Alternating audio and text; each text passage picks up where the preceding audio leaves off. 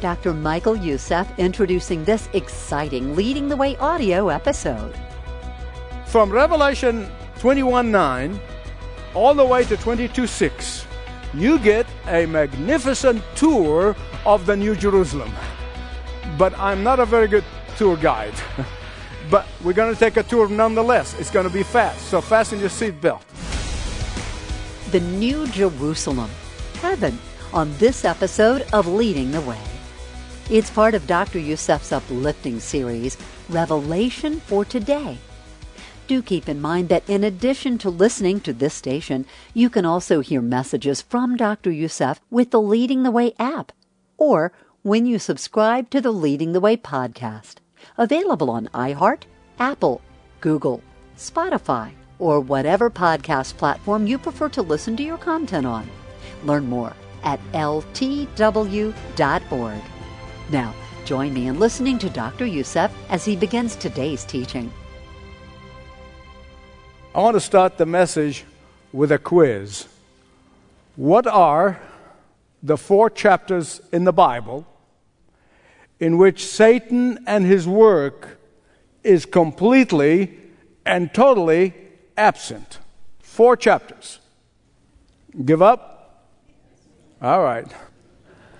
The first 2 chapters in the book of Genesis and the last 2 chapters in the book of Revelation.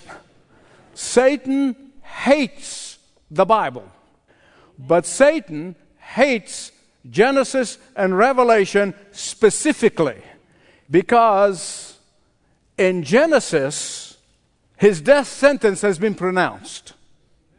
And in Revelation, his death sentence is carried out. Why on earth do you think that false preachers and false teachers that seem to be on the increase of late say that Genesis is a myth and Revelation is a mystery? Because Satan, the source of all falsehood, is behind all this false teaching and preaching. Sadly, as I said, the number is in the increase, and maybe that's the apostasy that has to take place before the return of Christ. Today, finally, we come to my favorite part of the Scripture, the joy of believers in heaven, the joy of believers in the New Jerusalem. Everything in the last 2 chapters of the book of Revelation, everything is brand new. Everything is new. Chapter 21 begins by saying, "Then I saw the new heaven and new earth, for the first heaven and the first earth passed away, and there was no longer any sea." Now that is a very meaningful phrase for the Apostle John. Think with me on this. Imagine John seeing and writing this vision that God is showing him, privileging him to see not only what happened, but what is happening, but what will happen. And as God showed him this, he was an exile on an island that's surrounded by sea. While you and I may go and enjoy the Aegean Sea and how beautiful it is, but that was not John's case. He was an exile there. And being an exile, he was being separated from his loved ones. He has been alienated from his loved ones. He has been isolated from his loved ones. And that is why to him this vision is so dear, is so precious. Not only that, but God graciously showed John the new city, the New Jerusalem coming down from orbit. There is no way on God's earth that I can describe this or explain it to you. You can't even imagine. It is beyond our ability to comprehend. But the most important thing you know about this New Jerusalem, that city that's coming down from heaven, is that there will be nothing that is going to separate us from Jesus. There will not be sin and disobedience that keeps us away from Him. There will be nothing that's going to separate us from our brothers and sisters in Christ. There will be nothing that will separate us, which comes between us, even among family members, because of sin and because of prejudice and because of personality clashes. None of that is going to divide us because no sin will be there. We're going to be like Jesus. Can you imagine that? Not only that, but Jesus said we'll wipe away our tears. In the original language, it literally means that He is going to wipe away every last tear. Every last tear. What does it mean? It means that in this new Jerusalem, there will be a lot of no's. Now, everybody says the word no is negative. Think about something positive to say. Don't say no, but no can be very positive. Listen to this. There'll be no separation, no tears, no death, no mourning, no crying, no pain. All these things are the consequences of sin, and sin will not exist in the New Jerusalem. Can you wait? Amen. Listen to me. There will be no cancer in that city, no diabetes, no diseases, no viruses, no broken homes, no broken hearts, no child abuse, no loneliness, no hospital, no funeral homes, and no grieving of any kind in that city. Why? Why? Verse 5 tells us why. Jesus is there. Jesus is there. Don't miss this. Don't miss this. Jesus asks John specifically to write this down and write it very carefully. Why? Because these are trustworthy and true revelation of God. These are trustworthy and true Word of God. There's so many people are doubting it today. Jesus said, I am the Alpha and the Omega. I am the first and the last. I was there at the very beginning of the universe, and I will be there when it all comes to an end. I am the living water to the thirsty soul. I am the only one who can truly satisfy you. I am the only one who can make sense out of your senseless life. I'm the only one who can give you victory. I'm the only one who can make you a child of the living God. And John tells us who is not going to be in heaven. The cowardly, the unbelieving, the vile, the murderers, the sexually immoral, those who practice magic arts and idolaters and liars, those who change God's word, abuse God's word, twist God's word to serve their purpose and to serve their personal ambition, those who twist the word of God to suit themselves and to suit their purposes, they will not be there. In fact, Paul repeats the list in 1 Corinthians chapter 6, verses 9 and 10. And again, he repeats the same list in Galatians chapter 5, verses 19 to 21. Watch this. From Revelation 21:9 all the way to 22:6, you get a magnificent tour of the New Jerusalem. But I'm not a very good tour guide. But we're going to take a tour nonetheless. It's going to be fast, so fasten your seatbelt. It's pure crystal, radiates like a rare jewel. It will be lit from within by the glory of God. The 12 gates represent the Old Testament, and the 12 foundations represent the apostles or the New Testament. For those who deny the infallibility of the Word of God, both Old and New Testament Scripture, are not going to be there, because that city is founded and built on those who believe the apostolic teaching, namely that the Old Testament prophesied that Jesus is coming, and the New Testament said He's here and He's coming back. Now, listen to the incredible size. This city is going to be 1,400 miles high, and it's going to be 1,400 miles wide. It's going to be 1,400 miles long. That's like from Atlanta to Denver, or from the Mississippi to the Pacific Ocean.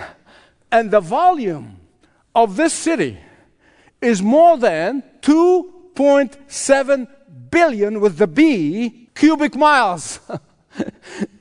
No wonder Jesus said, in my Father's house there are many mansions. There will be plenty of 1,400 mile high, 1,400 mile long, 1,400 mile wide is enough room for a few billion mansions. The New Jerusalem is described with very brilliant imagery here. I want you to look at with me. Jasper, sapphire, emerald, amethyst, pure gold is going to shine. I'm assuming it's well over, it must be more than 24 karat gold. It's going to shine. You know, the little gold that we wear and, you know, we kind of treasure and hide somewhere in your freezer or in your safe. But the Bible is saying this stuff that we value so much is going to be as common as a cement pavement that you walk on. That's really what the point here. The best part is 22, verse 22. He said, I did not see a temple in that city because the Lord God Almighty and the Lamb are its temple. Beloved, in the Old Testament, when from the very beginning God told Moses to build the tabernacle, and later on Solomon built a magnificent temple, all of that just simply to say a symbol of God's presence with His people. That's what the temple means. It is symbolizing that God is among His people, that He's present with them. But when the real thing comes, you don't need the representation, right? When the real person shows up, you don't worry about the shadow of that person. The shadow kind of gives you hope, but then when the person appears, you say, that's it, I don't need it. No need for sun or moon, for His light will illuminate that holy city. Look at verse 27. Nothing impure will enter this new Jerusalem. In the Greek, it would be translated what we call double negative. Absolutely, positively, in no way, any detestable thing is going to enter that city. Only those whose names are written in the book of life will be in that city. They will walk in that city, and they will celebrate in that city. In fact, in chapter 22, John describes the river of life. It's not just like one of those rivers. No. The symbol is that it's going to be flowing with unbelievable, indescribable blessings. It's just going to keep on pouring. I'm going to come to that in a minute. But I was thinking about this as I'm preparing, and I thought, back in the 19th century, there was a man by the name of Robert Lowry. He wrote so many magnificent hymns that, for example, he wrote the song that we sing on Easter, He Arose. He wrote Nothing But the Blood of Jesus. But he wrote some other hymn based on his vision of the book of Revelation chapter 22. And I'm not going to sing it for you because I don't want you to leave. I want you to stay to the end of the message. It's very important. But here's how it goes. Yes, we'll gather at the river, the beautiful river. Gather with the saints at the river that flows from the throne of God. That river of life flows from the throne. And the believers are going to be gathering around the throne, around that river of life, eternal life, to worship the Lord. And there will be no night there because He Himself is its light. And with its beauty and variety, this river of life will be a fountain of unending blessing and eternal life with Christ. You see, in the Garden of Eden, God said to Adam and Eve, He said, you know, you can eat from all these trees, but only this one you can't eat from. The tree of the knowledge of good and evil. And what happened? Satan came and tricked them, and they fell for it and became totally depraved in disobeying God and His command. The God that they were fellowshipping with, the God that they knew intimately, they disobeyed Him. And as a result of that disobedience came not only spiritual death, but physical death as well. And that is why today nobody could ever live forever. But in the new city, in the new Jerusalem, we will live forever and ever and ever. We'll be gathered around the tree of life, the symbol of everlasting life, the symbol of living forever. Verse 4 is a profound statement. Look at it with me, please. They will see His face, and His name will be written on their forehead. What a profound statement. Let me explain to you why. It is an incredibly profound statement that we will see His face. Because nobody has ever seen the face of God. Even Moses could not see the face of God. But you and I are going to see the face of God. That's why it's a profound statement. 1 John 3:2 tells us, we shall see Him as He is. As He is. Are you ready for that day? Sadly, many Christians are not ready. They got too many things they want to do in this life. They don't understand the incredible blessings that awaits us. I pray to God that this series of messages stirred the heart of many, because every time I think of our generation, I think of the words of Elton Trueblood. Elton Trueblood said, "It used to be that Christianity was a revolutionary faith that turned the world upside down. But today we sit in Sunday morning church services looking at our watches, wondering what time dinner will be served, or thinking about the kickoff. And we hope the church won't interfere with the things that we would rather be doing." End of quote. That says it all.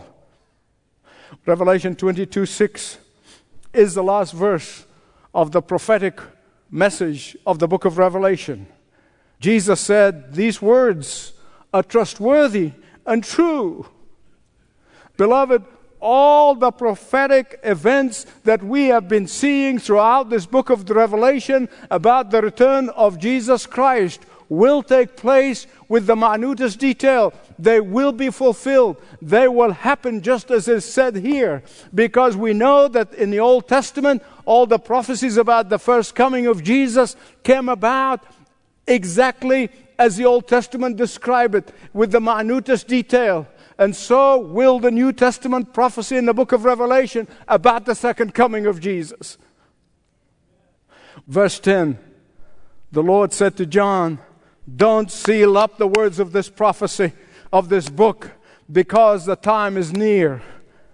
This command is in contrast with the command that the angel gave to Daniel in Daniel chapter 12. It would say why the angel said to Daniel, 12:4, "But you, Daniel, close up and seal the words of the scroll until the time of the end."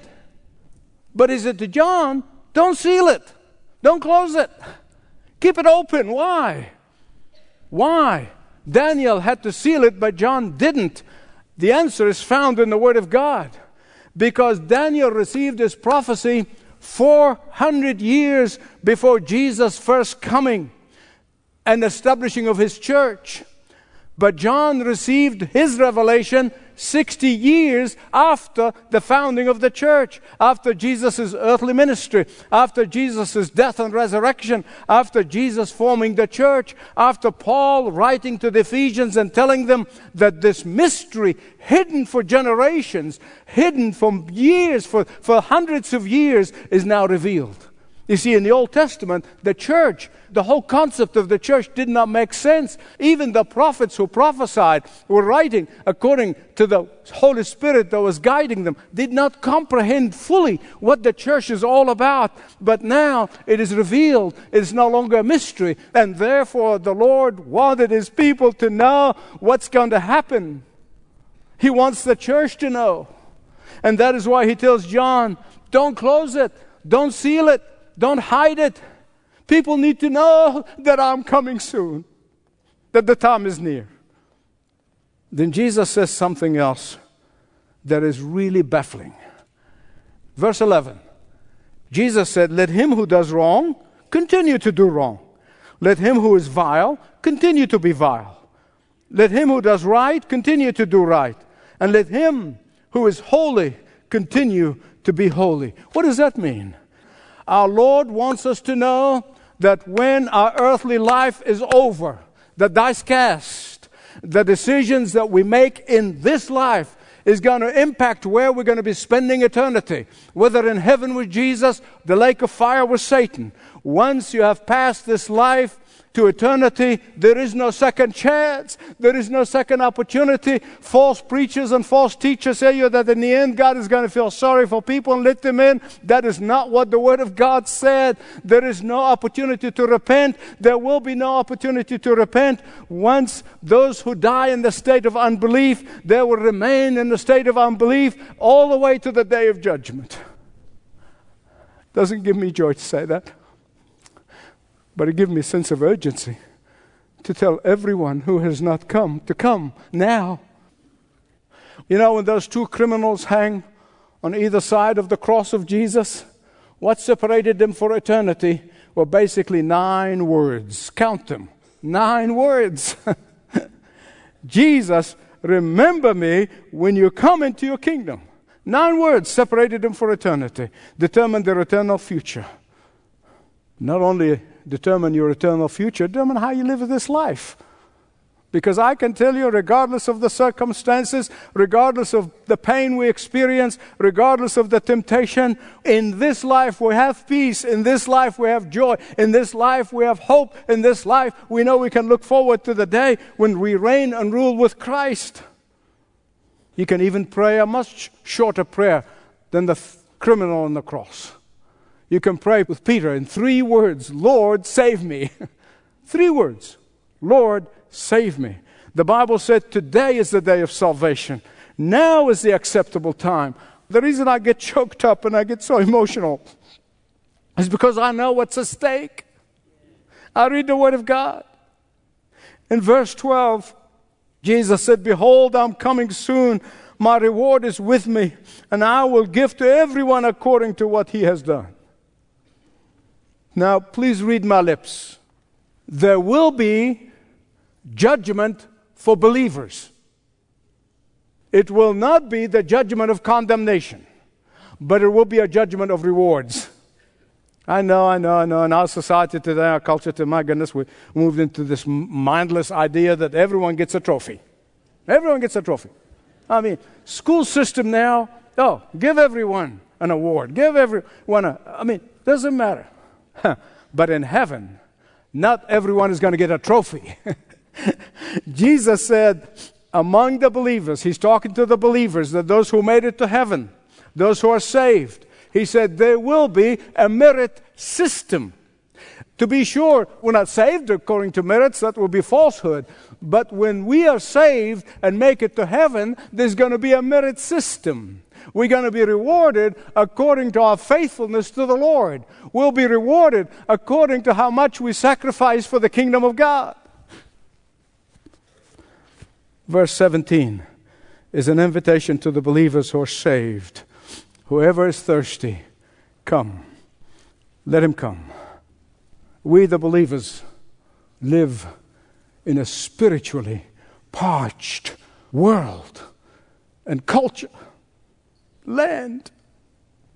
Everywhere you go, everything you see, every situation you confront makes us thirsty for the living God.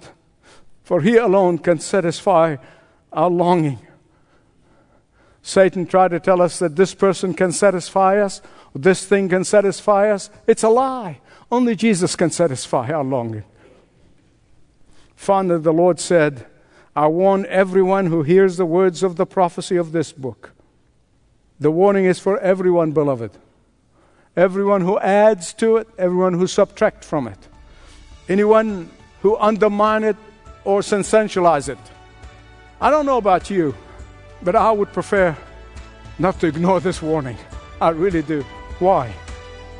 Because Jesus is coming soon, and every one of us will face Him. Are you ready for His return? A powerful promise from God. Behold, I am coming soon. My reward is with me, and I will give to everyone according to what he has done. This is Leading the Way with Dr. Michael Youssef. Learn more about what it means to follow Christ and long for His return at ltw.org/Jesus.